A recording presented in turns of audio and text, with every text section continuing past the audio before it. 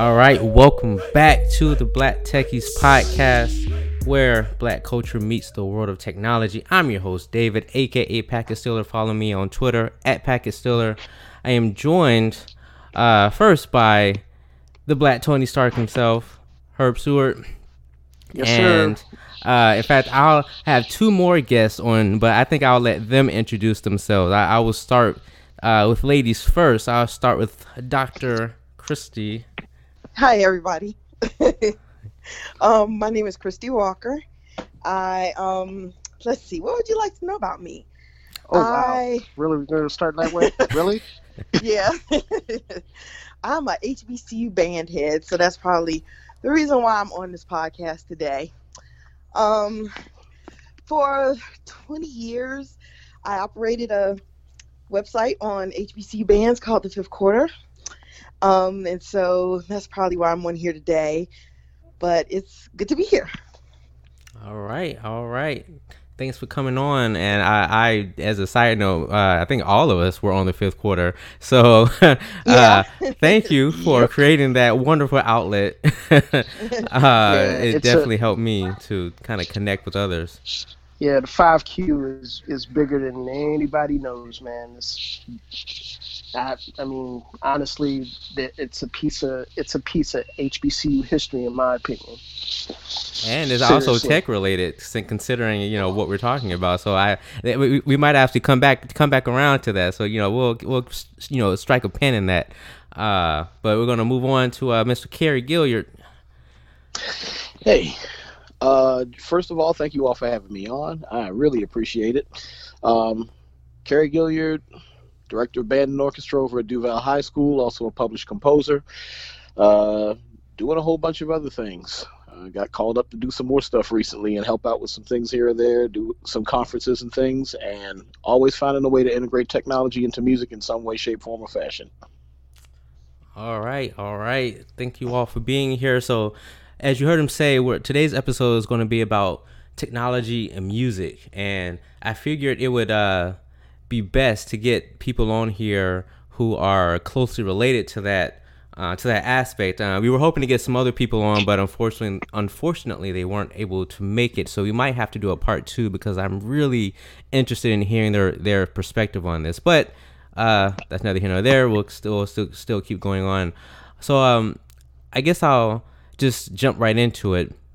When it comes to like music and technology, what do you think of when you hear? Is it more so on the commercial side, or do you think it's? I don't know. So I'll start with our guest first with Kerry. What do you think of when it comes to technology and music, or I guess maybe what do you think of? I don't know. Yeah, what do you think about it? Well, definitely the commercial side. Even though I'm an educator, the commercial side is the first thing that usually comes to mind. Looking at a lot of what's going on music industry wise right now, me and my brother-in-law were talking about this recently, how the decline of the studio, of the session musician. Once 83, 84 rolled around and everybody could start digitizing everything, you started seeing and hearing, especially in the early 80s, but even more so now, you started hearing more and more music that was electronic or electronically produced, and less live musicians. Thus, by the time you hit the 90s, you see a lot more performances that were going on that were electronic backing track and no live band, no live musicians. So the first thing that immediately comes to mind is the commercial side of everything. Over on the education side, a lot of things that we used to do by hand, writing out arrangements, writing out actual printed music, writing out music itself before you had to take it to an engraver for them to set up the entire thing on big printing plates and then make copies of the music. A lot of that stuff now gets handled in one place with a good piece of electronic software. We've got Finale, we've got Sibelius, we've got Dorico, we've got MuseScore. A bunch of these things just are great tools for music notation, and you can produce printed music off of it. Pretty much if you have a printer at home, you can be your own publishing company. All right. Ashley, I We're think there. that kind of brings up a really good point.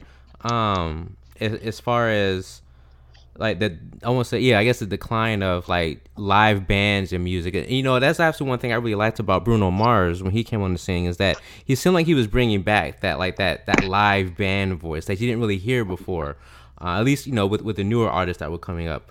And so so Herb, I kind of want to get your perspective on that too. Like, what do you think about as far as the decline of or the rise of more, I guess, the rise of technology and maybe the decline of live bands. Although I know Carrie did kind of mention the benefits of technology as far as Finale and being able to, you know, write music. But I kind of want to get your perspective as well because I know you've also been in that.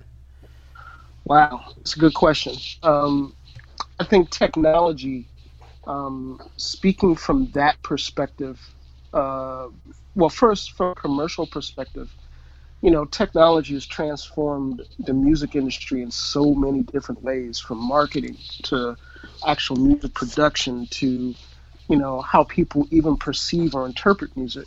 You know, it's a really big thing. I think also, you know, within the context of our circle as HBCU folk, you know, particularly for, you know, for those of us on the panel, which is all of us that are band heads.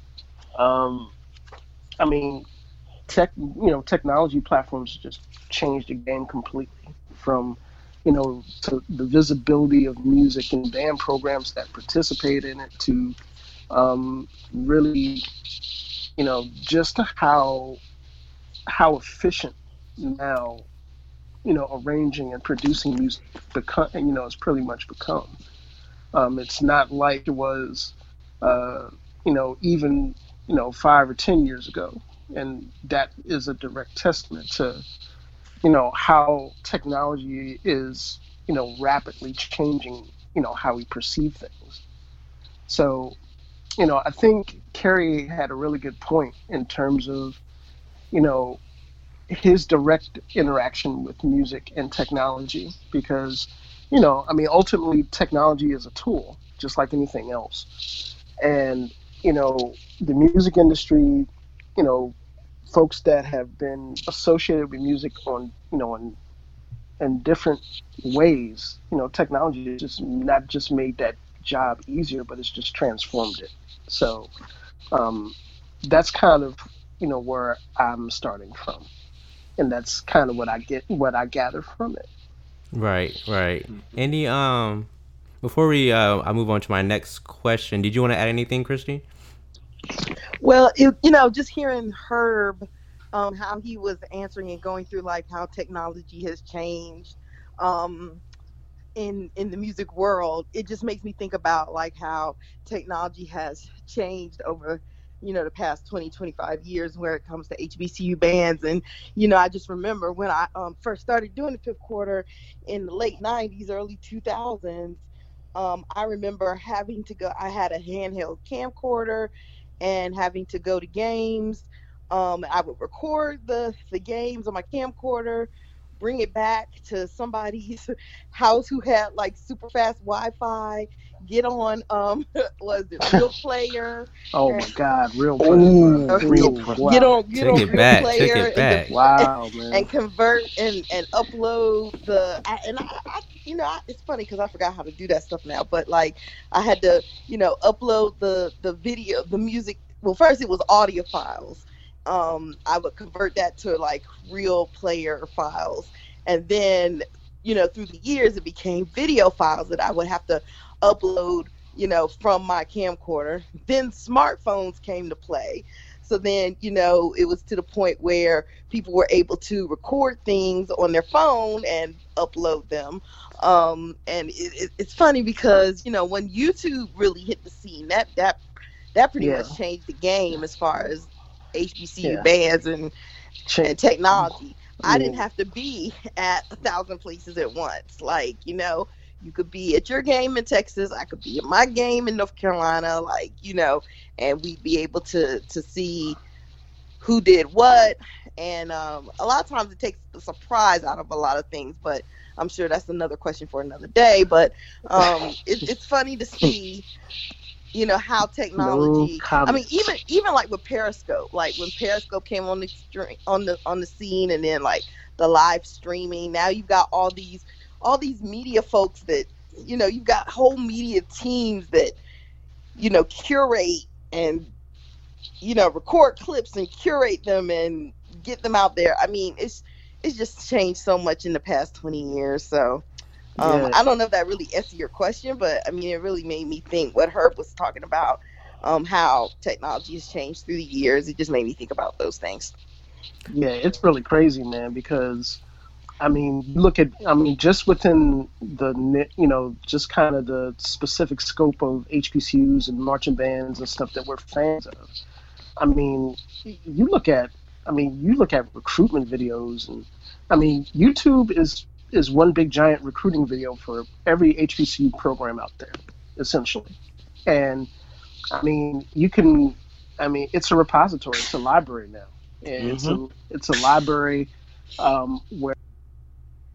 where a student can go and can go and just do their own research, can see bands, I mean, going back 20, 25 years, 30 years, and see see traditions and how programs have progressed. And, I mean, it's really one of those things where technology has not only transformed how we perceive that particular aspect of the culture, but it's become a tool to really show the culture, that aspect of it, in the best possible light.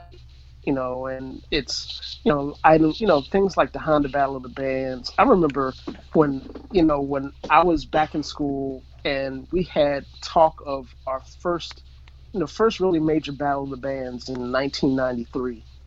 And this was like the Superdome. It's like 7 bands. It was like, Alabama State, Tennessee State, Southern, all the heavy hitters, all the blue bloods. So A&T was at that one too. The one that was supposed to be in New Orleans. Exactly. Oh, yeah.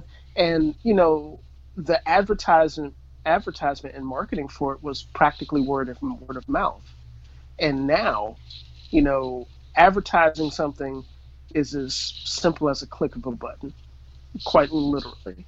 You're talking about the Honda Battle of the Bands, going on a website and voting for who's going to show up, and just that sort of accessibility is the difference between where we were and where we are now, because everything is instantaneous. It's instantaneous access, and that in that vein, it's very good, but it's forcing people to really think of music in that construct a different way, because it's instant gratification now, and if you don't have access to it, then it's a problem, from not just the access to music standpoint, but from a visibility and a marketing standpoint for however you apply it. So that's something that's really, really big. Let me kind of jump in. Actually, you all are really getting into something I really wanted to talk about, so I'm glad you started talking about it. And that's actually the effect of the internet on like HBCU band programs or just marching bands in general, and how you all just said that you can back in the day, when you went to a Battle of the Bands or you went to a football game, when you saw that halftime show, like that was the first time you might have seen it. You had that wow factor. But now you can just go on YouTube and look at it, and it might have been the same or a similar show that the band did before, but you've already seen it, so there's no wow factor anymore. So it kind of takes the mystique out of the band. So I kind of want to get Carrie's perspective, actually, because out of all of us, he's an actual band director. So I think he actually has a really good handle on this. So I kind of want to get your perspective on this. So has the internet kind of hurt your ability to really put I want to say a wow factor into your shows, or it hasn't enhanced it? I don't know. Well, I kind of want to get your thoughts on that. From an educator's perspective, the internet has made us all have to work a lot harder at what we do. You made the exact right point there, which was, you used to go to a game and that was your first time seeing that show, unless you had a friend with a cam that owned a camcorder that went and stood off in the bleachers somewhere and recorded the school and then brought the tape back and showed it to you early, which was very, very, very few and far in between. We've all seen stories and heard stories of people doing that back in the day for other people's bands, where they, since I'm in the CIAA, where somebody from Johnson C. Smith would show up 3 weeks before we play them at a Winston-Salem game with a video camera, and they record their whole show and everything from the stands, and then they go back and take it back to Johnson C. Smith. And 3 weeks later, when Johnson C. Smith takes the field for the first time, they do a portion of something that was going to be either part of Winston-Salem's old show or something else along those lines. But nowadays, no, everything is instantaneous. Everybody records. There are people who are uploading halftime shows literally within fully edited halftime shows with multiple camera views within 5 minutes of the show actually being done, while the rest of the band is still getting back in the stands. People got their media teams with a full cart of multiple computers and everything sitting right on the sidelines, uploading the video immediately and merging all of it and everything else. So yeah, it has made our jobs more difficult. Back in the day, you used to have, on average you have 10 on average you have 10 games during the season or 12 games during the season. Occasionally you'd have somewhere in the neighborhood of about 4 or 5 shows if you weren't traveling to every away game. And for those away games that you had, one of your shows would end up being your away show. So every school you went to, that was your away show, and that was the show that you did there. You can't do that anymore. You now have to literally change up the show every week because people are expecting something new. The general populace is expecting something new because that show that you just did this week, you may be able to get away with redoing that show 2 weeks from now, depending on where you're going to. But pretty much repeating a show or repeating even parts of a show might be taboo now.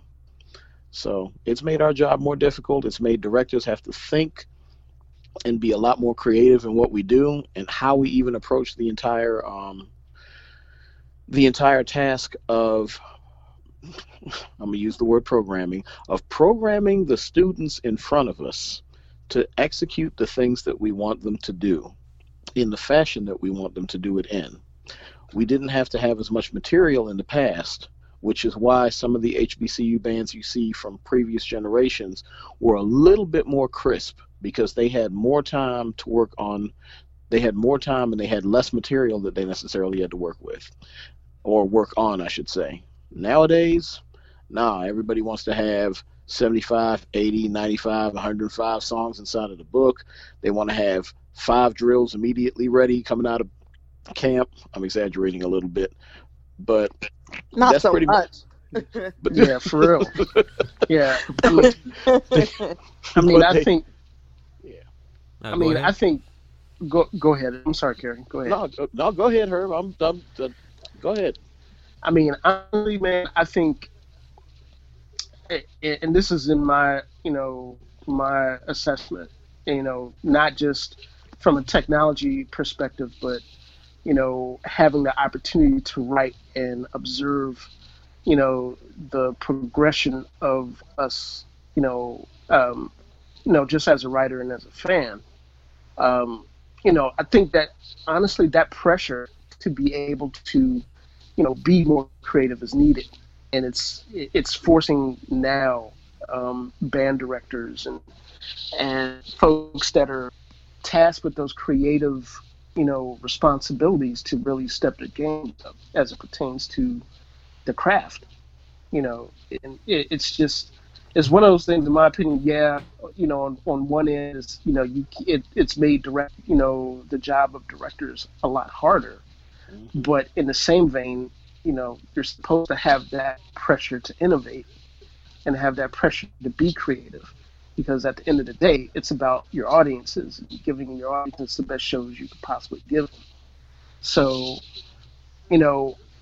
in that aspect, I think the advent of technology in terms of really opening up exposure for everybody to those processes and shows, and it's a positive thing in my opinion, because you can't sleep anymore. You can't rest on your laurels. You can't do what bands used to do. Have a fire show in the first week, and then week 3 hit, and you still got the same drill. You still got the same aspect of the show that you haven't changed. You just can't go and change one single aspect of the show. Folks be like, yeah, you did that in week 2. That ain't gonna work. So, I mean, and I think also it forces band directors to really pay attention to detail in terms of their systems and their creativity and how things look visually. Honda's a good example. This year at Honda, if you look at the bands, and I'll be quite frank, there wasn't a bad show. There were some shows that were very, as Kerry might put it, pedestrian. I know you were talking Fish sandwichy? Fish sandwichy as watching water evaporate. But fish sandwichy. Yeah, but from a fundamental standpoint, just about all of those shows were good. But and you have to say Honda Battle of the Bands, just in case people don't know what you're talking about. Yeah. I'm sorry for the non-HBCU layman's out there. The Honda Battle of the Bands is a gathering. It's like Bandhead Freaknik, if you're not really familiar with it. Bandchella. Yeah, Bandchella. Yeah, that's probably more accurate. Yeah. I don't know about Freaknik. Oh, yeah, explain what Freaknik was. Yeah. Well, yeah, the PG version of Bandhead Freaknik. Right. Or the G version, my bad. We got kids that are listening to the show. So, but yeah, all jokes aside, it's one of those things where, everything is more granular. Everything is more scrutinized and magnified. So attention to detail is important, and that's the impact that technology has had on that aspect of our craft. And I think just from a broader perspective of music in general, I think that's the same type of effect. It's one of those things where, whether you're a music producer, for an R&B group, or if you're composing a piece of music, or if you're applying those same concepts to, a marching band, or designing a drill, or, doing something of that nature, technology has become a really integral part of that process. And that's something that that's not going away anytime soon. So I wonder if you can talk about. I know it kind of seems somewhat negative or whatever, but I wonder if you can kind of talk about some of the more positive aspects of the YouTube generation. So I know all of you are very familiar with Dr. Thomas Jones, who is currently the head band director at Hampton University. He also used to be the head band director at North Carolina A&T State University, and he was assistant, not head. Just letting you know. Really? I could have sworn he was the head. Okay, sorry about that. You're tripping. I know. I know. I am. But Aggies, man. Hey, look. Hey, hold up. No. Wait a minute. You were Aggie too, David. I am, but I didn't march. But I'm an aristocrat as far as the band, so I'll always claim aristocrat. AOB #AOB Nation. But one of the things I noticed about both of the band programs is how he utilized the media team, and I think either Kerry or Herb actually alluded to it. No, it was Kerry, where you said that they had the whole media team just ready to upload right when the halftime show was done. But if you look at those those edited halftime shows, they're very slickly produced, and they really put the band in a very good light, and they also sound great. And I wonder if because of those efforts, it's actually boosted the recruitment to to his respective band programs, and not even just them. Southern has done a really good job as far as like media and branding. Like that's what I'm trying to look for, branding. And so it seems like a few band programs have realized that the internet can be used for branding purposes and to kind of create this mystique or create this face of the university. It's like, hey, if you march in our program, this is the kind of stuff that you'll do. And so I wonder, I kind of want to get you all's perspective of using the internet for recruitment purposes, or using it as a way to kind of create this branding for the band program itself. Okay, so who wants to start? Oh, can I go? Yeah, go ahead. Yes, ma'am. Okay, so I'm gonna think about how I'm gonna approach this. So I do think that there are a couple of programs that have really made strides. Like they're kind of like the pace setters when it comes to HBCU band media. I will definitely say that Southern University is one of them. A&T is one of them, and I'm not just saying that because it's my alma mater, but those are the two that instantly come to my mind when I think about. Well, they were some of the first to have media teams and curated clips and branding where they have like the logo before the band plays, and they were some of the first ones that I remember happening. Also Norfolk State, I mentioned Norfolk State too, that's another one.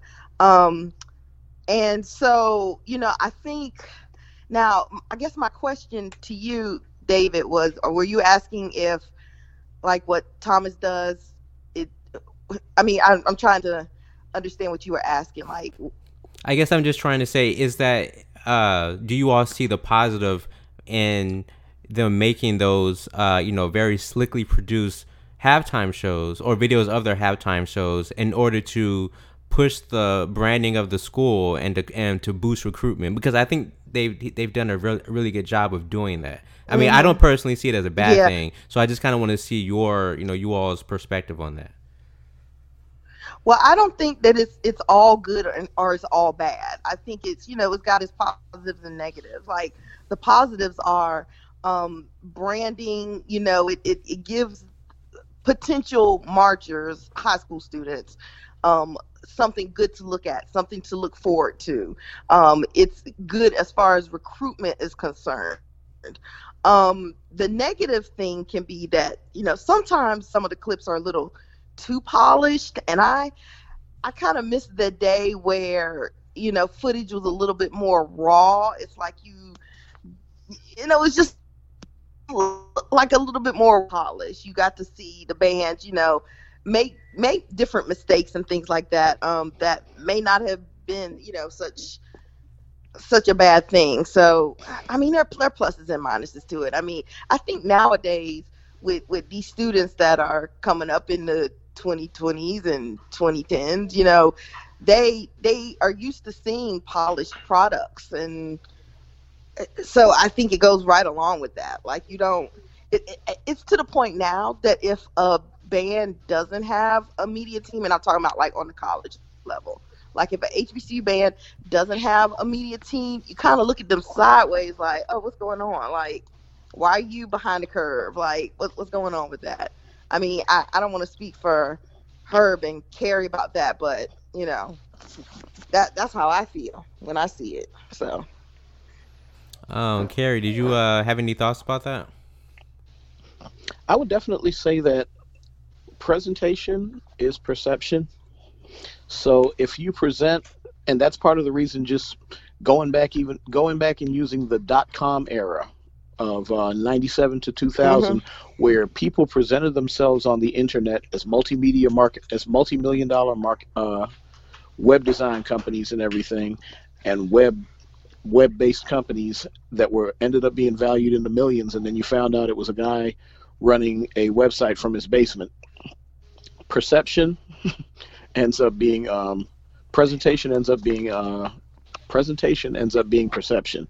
So people have a higher opinion about some of these schools because of the way that they presented themselves, um, thanks to their media teams. Their media teams put out a polished product. It makes the school look good, recruits more people to the school. It even recruits people to the school that aren't even in band. They just go because they want to be part of the atmosphere and the ambiance of what happens at that school. So I definitely say there's a lot of pluses there. Um, on the negative side, when you occasionally get people who go out and find the mistakes of those groups can be amplified even that much more. Christy, That's a good point. yeah, Christy definitely made an excellent point where some of the younger folks that are coming up right now, and I teach high school, so I see it directly. If your school doesn't have a media team, and they are kind of, I mean, and the majority of video of you up online is somebody recorded it with their phone and uploaded it. They kind of look at you like, okay, well, they're a little bit behind the curve, but man, did you catch that Jackson State video the other day? Did you see the video of the blah, blah, blah, blah, blah, blah? Yeah, kids are more drawn to that, and they have a tendency to walk in that direction. So it definitely helps. I think I think I'm gonna approach this from a little bit broader perspective as it pertains to our visibility, not just as band programs within HBCU culture, but the HBCU culture in general. I think the fact that you see Southern University or Tennessee State or North Carolina A&T have these really polished products, not just of band performances, but they're more representations of the culture, and that, in my opinion, is huge because, for all of us that attended or matriculated at HBCUs, perception is everything. And I mean, perception in a lot of cases, particularly for schools that are smaller footprint or schools that may not necessarily have the visibility of state land grants or any of the more popular private HBCUs, that sort of visibility for your institution can mean the difference between attendance rates that are really, really not great, or just being on the upswing as a school. And one thing that I've not just following it from a technology perspective, but actually being able to observe and write about is that the advent of social media platforms like YouTube or Twitter, the communication advance that has really taken over how we perceive everything. It has the potential to really be a great tool for HBCUs in general, not necessarily just band programs. Like if I go, let's say, go to the Southern Heritage Classic, and I got an 8 or 10-year-old or 15-year-old with me that has never ever been exposed to HBCU culture before, and he's doing his own recon, and he turns on a classic, whether it's the Southern Heritage Classic or the Mad City Classic or a Battle of the Bands, and they see the camaraderie and they see the atmosphere that's being really portrayed in a very granular fashion. That's the best recruiting tool that you could possibly have, not just for a band program, but for somebody that is trying to discern whether or not they want to matriculate at HBCU. And I mean, I look at A&T. That this is not just bands, but you look at A&T. You look at their media teams for for a football team, for example, for their basketball and athletics. A&T is ahead of the curve in comparison to a lot of schools. And, we're not just talking about HBCUs either. We're talking about institutions that don't necessarily need that publicity, but they just do it as a matter of regular circumstance. So I think, it's a very valid observation. there are definitely a lot more positives to it in terms of where it can go as opposed to negatives. From the craft aspect of it, yeah, you're under a microscope, and if you're not on your p's and q's in terms of how you present your things, or your attention to detail is off, it's going to show up, and it's going to show up in a way that's not positive for your program. I mean, one good example comes to mind is our friend Julian Bonds, who is who's at Talladega. Lord, why'd you have to go there? I mean, that's the first example that pops into my mind, and I say that because it's two sides of the same coin. Okay, so you gotta get the people up to speed. Well, let me try to get the people up to speed, because you can't assume that people know. So yeah, exactly. Exactly. So Mr. Bonds is the band director at Talladega College. Talladega in Alabama, they do not have a football team, but I will say, let's see, maybe 7 years ago, they got a marching band program established on their campus. And when I noticed that they started to like blow up, well, when they popped up on my radar was about this time. I'll say, like, I don't know how many years. See, the years start melting together for me, but it was around Mardi Gras, so it's like Mardi Gras season now. So, they made their huge debut when during the Mardi Gras parade, Southern University and Talladega had finished doing a parade, and they faced off each other. That was bloody at the parade. Bloody Sunday. Yeah, Bloody Sunday, known as Bloody Sunday. Viral. Actually, is tomorrow Bloody? Oh, tomorrow is Bloody Sunday. Okay, I'm sorry. Well, anyway, that just occurred to me. Okay, but anyway, that's when I realized, I was like, oh, and so they came up on Southern and they were cranking on them, and nobody was expecting that, because like really nobody had really heard of Talladega or knew that they had a program, unless you were. I guess if you lived in Alabama, you might know, but like the general consensus, people didn't know. And Bonds has this really good way. He reminds me of, like, he's like the Don King of band. Like, he's the hype man. He just really uses media to his advantage, and sometimes it can be the accuracy. Yes. Yes. he For real, man. It's not all good all the time, because there was one time when he dressed up like Osama bin Laden. And oh, bruh. Yeah. It was before. Wow. Yeah, I remember that, bruh. Woo. Yeah. Please don't die on that us. was special, but okay. My point is that he really, I may not agree with everything he does, but he does a good job with being like a manipulator of media to his advantage. I'll put it like that. So I'm sorry, I didn't want us to get off on a tangent, but I wanted the people to know, like, if they didn't follow bands, what was going on, because yeah. So, Herb? Yeah. What were you talking about? Whew, okay. Well, I'll just. Yeah. We all needed a minute after that. I'll that just brought say, back some interesting memories. I mean, the reason why Julian kind of popped in my head in the whole, and his use of technology and social media to advertise Talladega's program is because it's been both a positive and a negative for that program and for that institution. Now, Chrissy's correct, because I think Bloody Sunday we were talking about, I think it was like 2 or 3 years back, where that face off at Mardi Gras really. Oh, wait a minute! I think it's next week. Because it's the Sunday before Mardi Gras. I think Mardi Gras is like the 23rd. Right. Okay. Go ahead.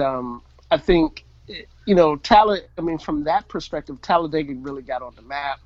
Because they were going toe to toe with Southern in that capacity, and the New Orleans crowd, when it comes to that, just from a musical perspective, they're very discerning, and they were like, well, yeah, Southern kind of got the business in that particular instance. But Mm-hmm. you fast forward 2 or 3 years, and now people are looking at Talladega in a lot Mm. of different ways.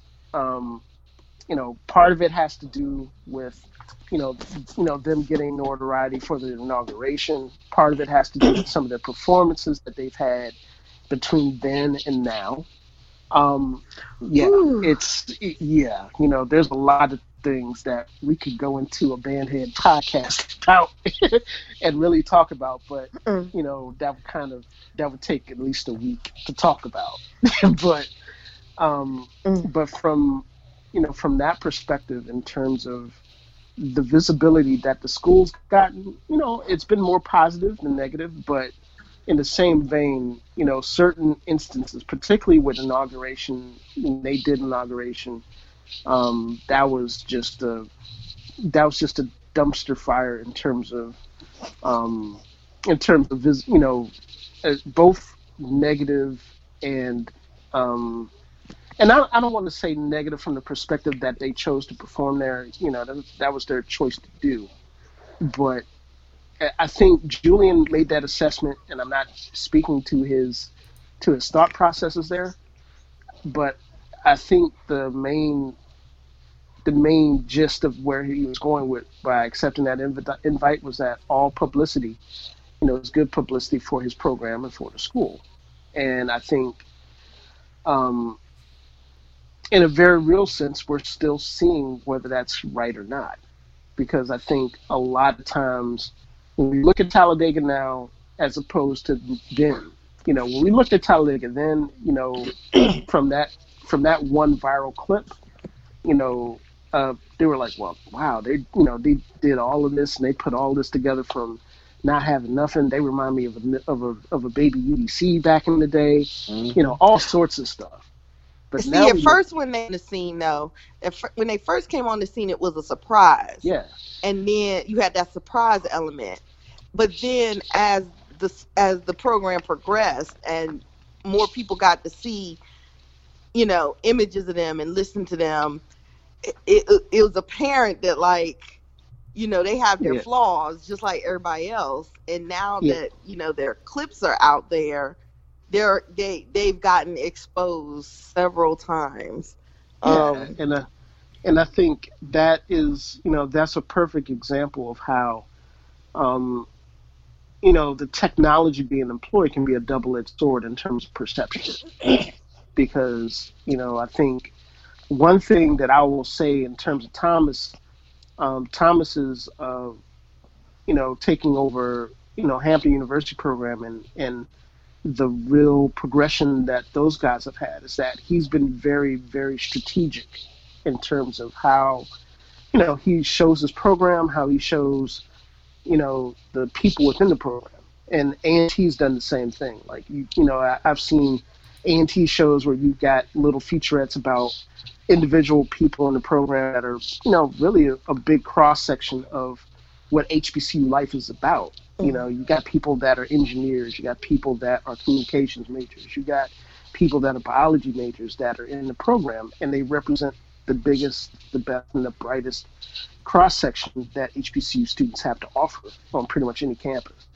So, in that sense, those sorts of utilizations of technology are really positive. They really work, and Right.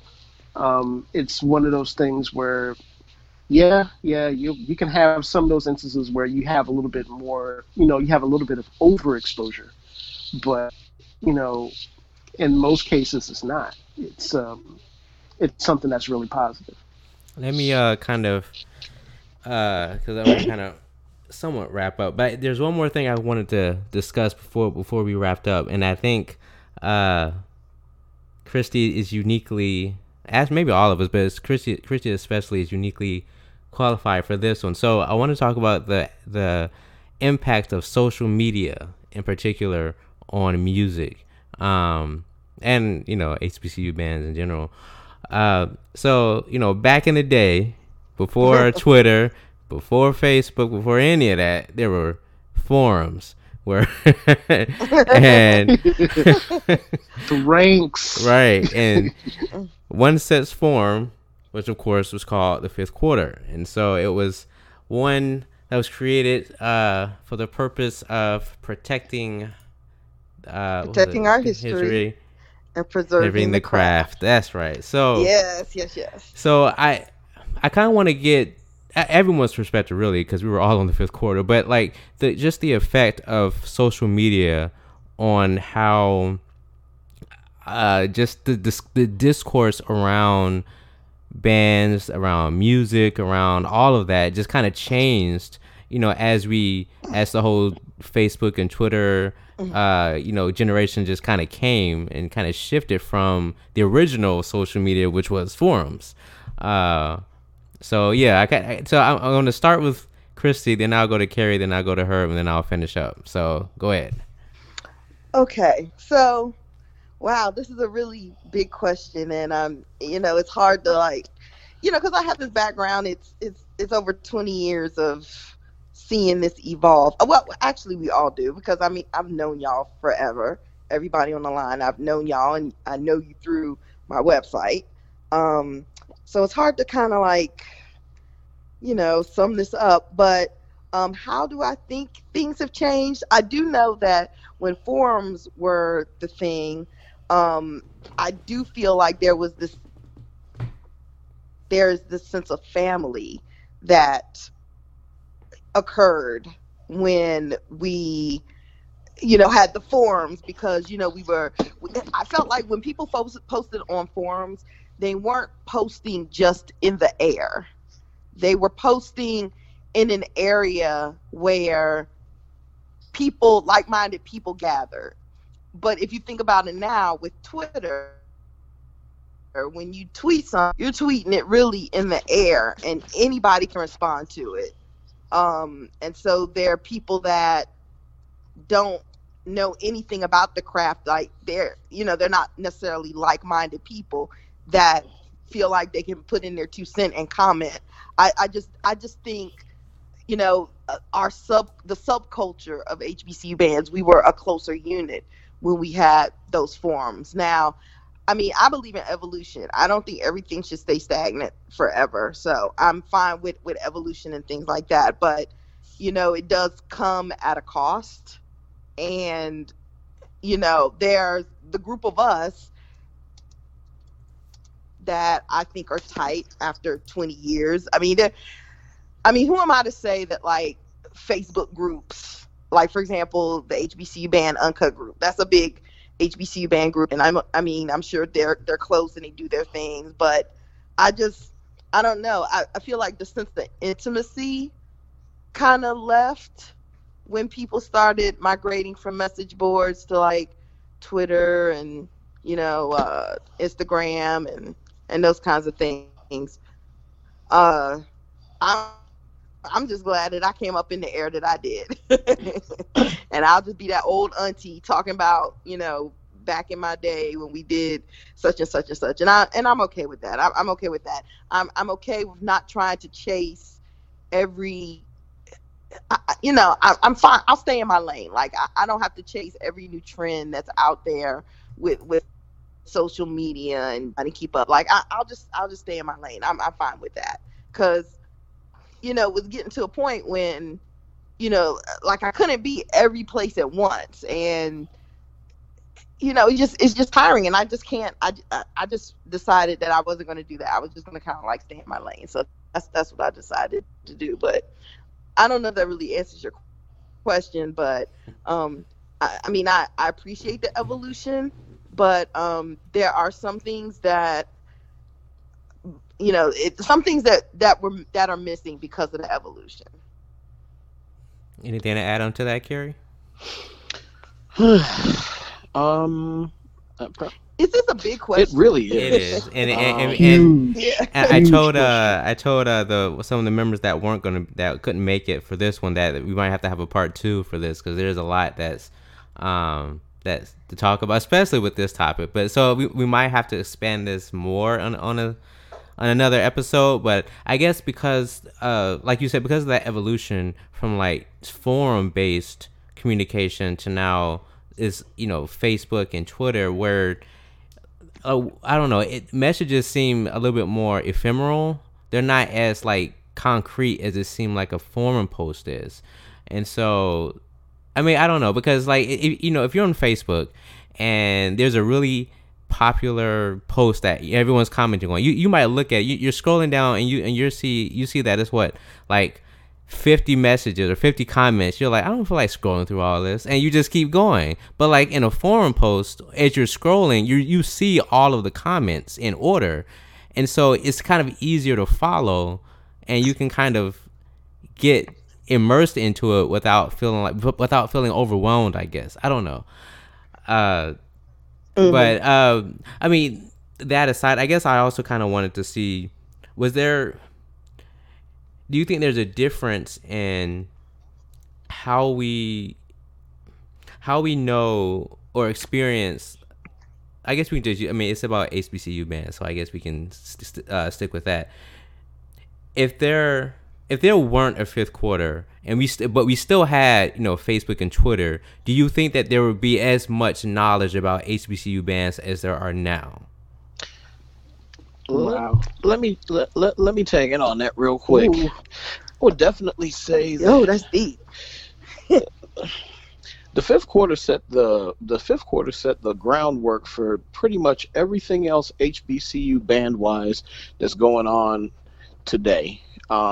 Even folks from the Uncut group, a bunch of them used to be in fifth quarter, and they started up, or they were influenced by people who used to be in the fifth quarter in the fifth quarter's latter days. I have told the story before, but if it partially was not for the fifth quarter, I wouldn't have went back to school and finished up my degree and be a band director right now. So thank you, Christy, for starting the site. Thank you, and thank Mike Lee. Thank y'all for starting the site. The other part of that is Morgan State University. One day I just happened to hear their homecoming being broadcast over the radio, and I sat there during my little hiatus from Bowie State University and said, I miss band. And that was the whole thing that went back. But the fifth quarter just ended up being the groundwork for a whole bunch of things HBCU related now. Because if it wasn't for the fifth quarter, you wouldn't have had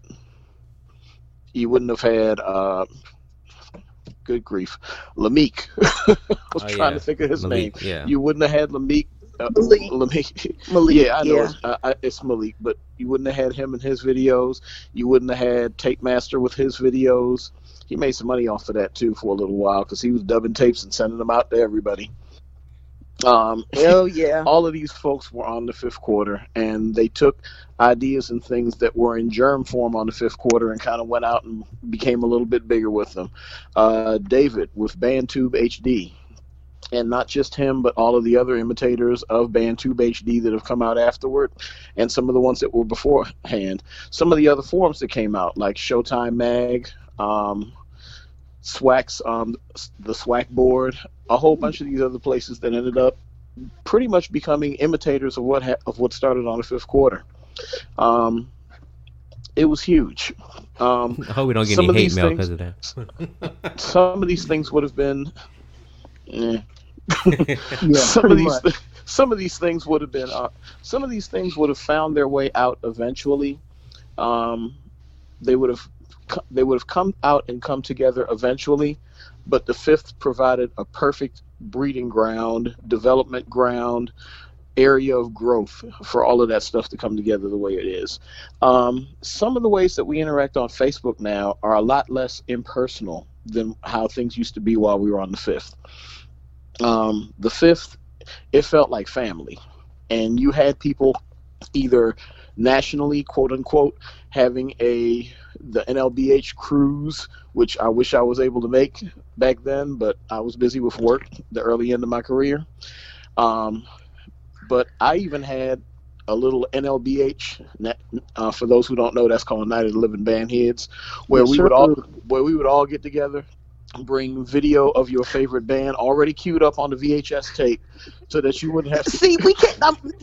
We can't even do that anymore. You know what I'm saying? Like, you can't go on a band trip and watch tapes anymore. Nobody, first of all, nobody's trying to see it because and then they can pull it up on their phone. But anyway, go Right. I ahead. mean that Yeah. Go that ahead, little Carrie. that little social aspect of it has been killed right there because a lot of times Yep. when that stuff used to happen, it gave people an opportunity to just kind of sit, hang out, talk. You got to know people from other schools and everything. A lot of lifelong good friendships were developed as a result of that, and that practice became it just became something good. I still remember when I had about a good I had about a good 35 or 40 people squished into my apartment.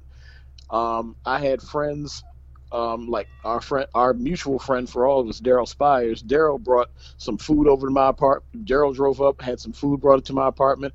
Our friend Darnita, hashtag free post Darnita. Um, Darnita was working as a manager at Pizza Hut. She brought pizza up. A whole rack of folks just showed up at my apartment, and we had about, like I said, we had about a good 30, 40 people in there. This was like 2004, 2005. So just good things. Mm-hmm. Well, I Yeah. think I mean I'll be the first to say that just from a trailblazing perspective, the fifth quarter. I mean, I'll be frank. The the development of our subculture from a very organic standpoint doesn't happen without the advent of ranks in the fifth quarter. It just doesn't. It develops, but it wouldn't have developed in as organic or as as natural a way as it did. When those forums existed and people were able to interact you know with other like-minded people from other conferences, from other walks of life. I mean, just speaking from my own personal experience, the fifth quarter kept me connected to HBCU culture while I was in the military, deployed, halfway across the globe. That's when I became associated with the ranks in the fifth quarter. I remember, being in the radio in IT shack at on the aircraft carrier that I was stationed at, reading the fifth quarter, and being like, wow, there was actually a platform out there for folks that went to HBCUs like that. Who would have known? And that's what prompted me to reach out to Dr. Walker there, and the rest in terms of my involvement with the fifth quarter was history from there. And thank you again, Dr. Walker, for having a platform like that. You and Mike Lee, even though he's a bulldog, and I can't rock with bulldogs like that. But but but yeah, have really those two have really. I mean, to say that it was monumental in terms of the development of the craft in our subculture is not an understatement. And I think the difference between then and now is light years in terms of just in terms of the personal nature of what we had on those forums and what developed. Um, if I could, just kind of make a comparison, it would be like me walking out into my neighborhood and knowing everybody in the neighborhood, okay, as opposed to catching a bus and then going across town to another neighborhood where I don't know anybody. That's kind of how, the fifth quarter started. Now, with technology, really accelerating how that neighborhood has grown, and that neighborhood is now a city. That city is now a county or a state.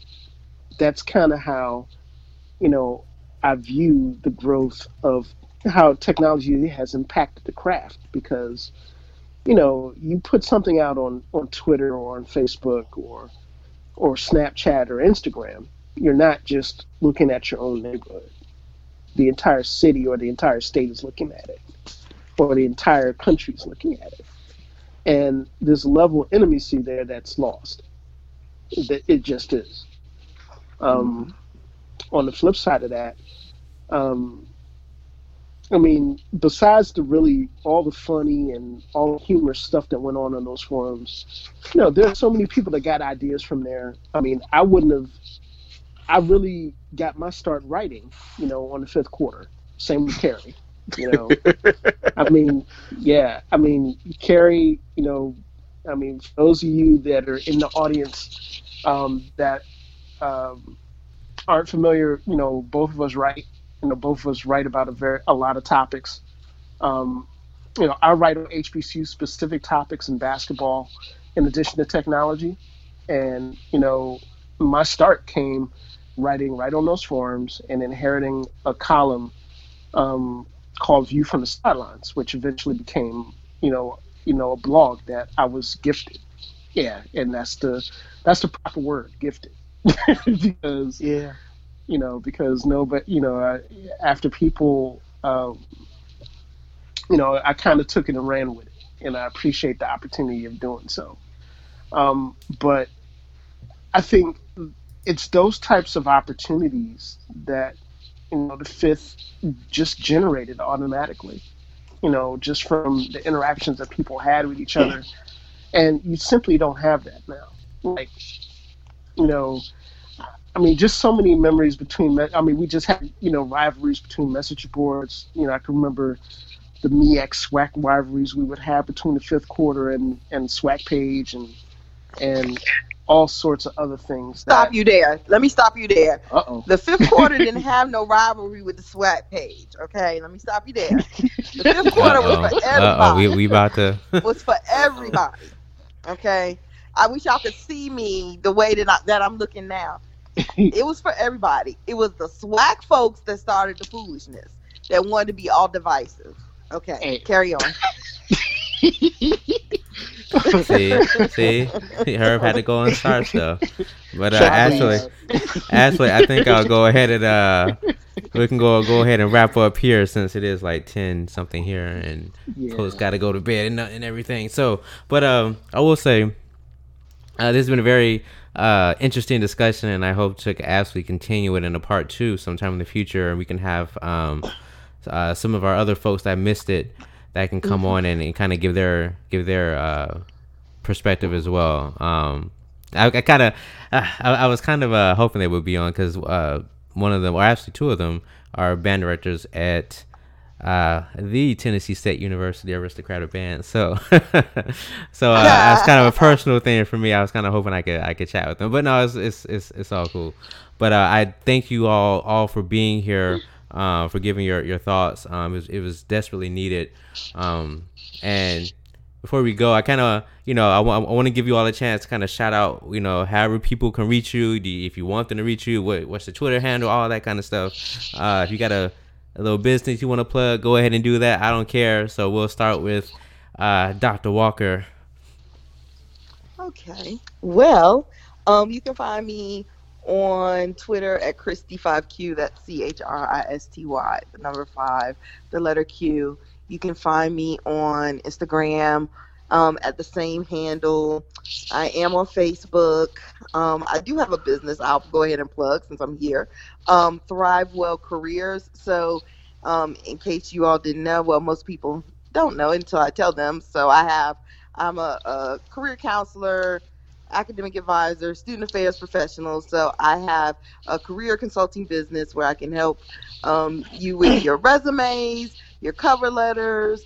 If you are a career switcher and you need to talk with somebody about that and discuss some things, LinkedIn profiles. So if you go to thrivewellcareers.com, that's THRIVEWELL careers, CAREERS.com, and you'll be able to find my contact information there if you are interested. All right. Mr. Gilliard, how about yourself? Okay. Well, Duval High School Instrumental Music, that's DHSIM.com. Catch me on Twitter. I barely use my Instagram page, but catch me on Twitter. Mr. Gilliard Music, that's MRGILLIARD music, all one word. That's on Twitter. Seventh Letter Music. I was about to say, I know you got that. I'm about to say, yes, I do have Seventh Letter Music. Seventh Letter Music is also on Twitter. That's 7th letter Music.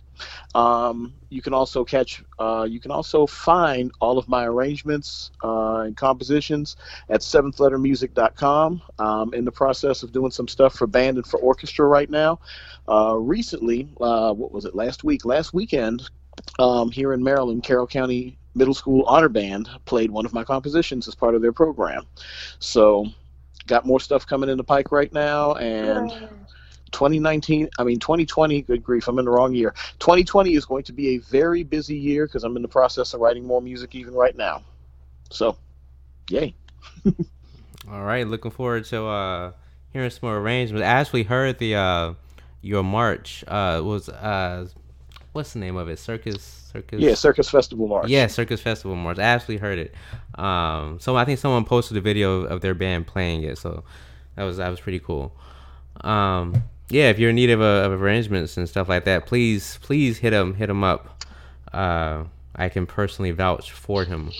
All right, I guess that's it. Sorry, I'm just kidding, Herb. But Boo. any last thoughts before we close out? Well, first, I would like to extend a very hearty thank you to our two guests for taking the time out of their busy schedules to come and bless us with their presence on our podcast. Those of you guys out there that have been listening to us, like I said, all of us are pretty good friends outside of the podcast world and the technology world. So the fact that we were able to get those guys on the show was a plus for us. We all also have our own side hustles. We don't all work for the feds or contract for the feds. So it's always cool to be able to have these guys, be able to have the opportunity to have people that you really respect and can really kick it with on. So thank you again. For everybody else that's been supporting us, through this run on the podcast, I can't thank you guys enough. Dave, Dom, for our podcast core members that aren't here right now, Dominique and Roberto and Tiff, we put in a lot of work thinking about topics, and even though sometimes we sound like we having a blast, carving out time to actually do this podcast, it gets challenging sometimes, and the fact that we get the feedback that we do from the collective and from other places makes it all worthwhile. So thank you guys very much. Your continued support is why we love doing the podcast. So thank you. All right. So speaking of supporting the podcast, all right, you got like a whole bunch of stuff you can do. First, Facebook.com/The Black Techies. No, The Black Techies Podcast. I actually changed it recently. So Facebook.com/The Black Techies Podcast. You can join our Facebook group called The Black Techies Collective, and there we'll actually continue this discussion on there once I post it.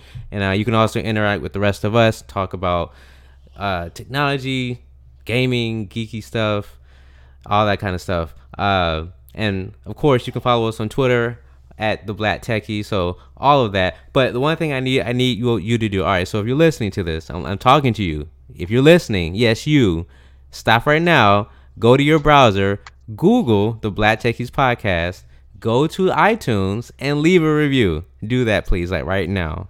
Like, pause it, go write a review, and then come back and play the podcast. All right, thank you. So real quick. That doesn't mean the guy that we find on Google Analytics that resides in Australia that pops up in our analytics every now and again.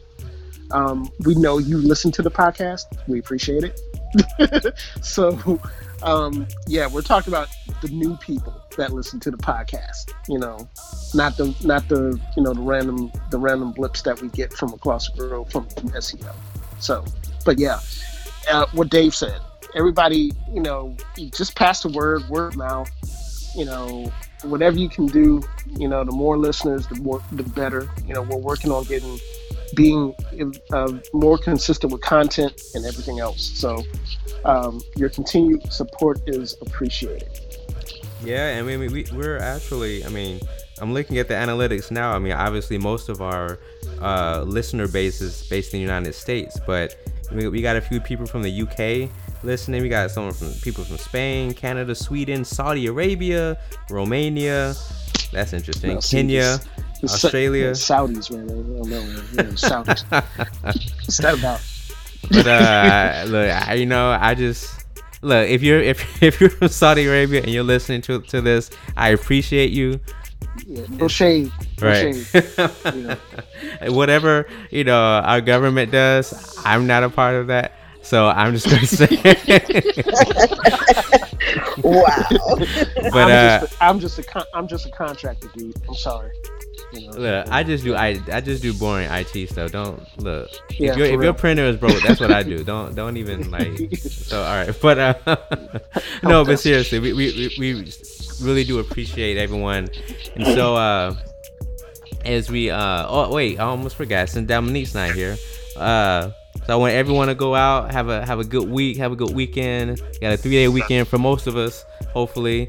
But just know that by the time you hear this again, Mr. Orange Tangerine might not be our president anymore. So Yeah. I don't think. Well, you did a good job replacing Dom. That's very surprising. I That's good can't stuff, do as good as the original though. So Dominique, if you're listening to this, I tried, man. I tried. But but all right. But until next time, I will see you all later, and I will give a hearty Hail Wakanda. And y'all gotta say it back. Y'all gotta say it back. Oh, Yeah, man. Hail Wakanda. There we go. Hail All right. I was gonna say Wakanda forever. That is also a valid salutation. Okay. See, there you go, Kerry. You being Well- extra, bruh. Wakanda forever. There you go.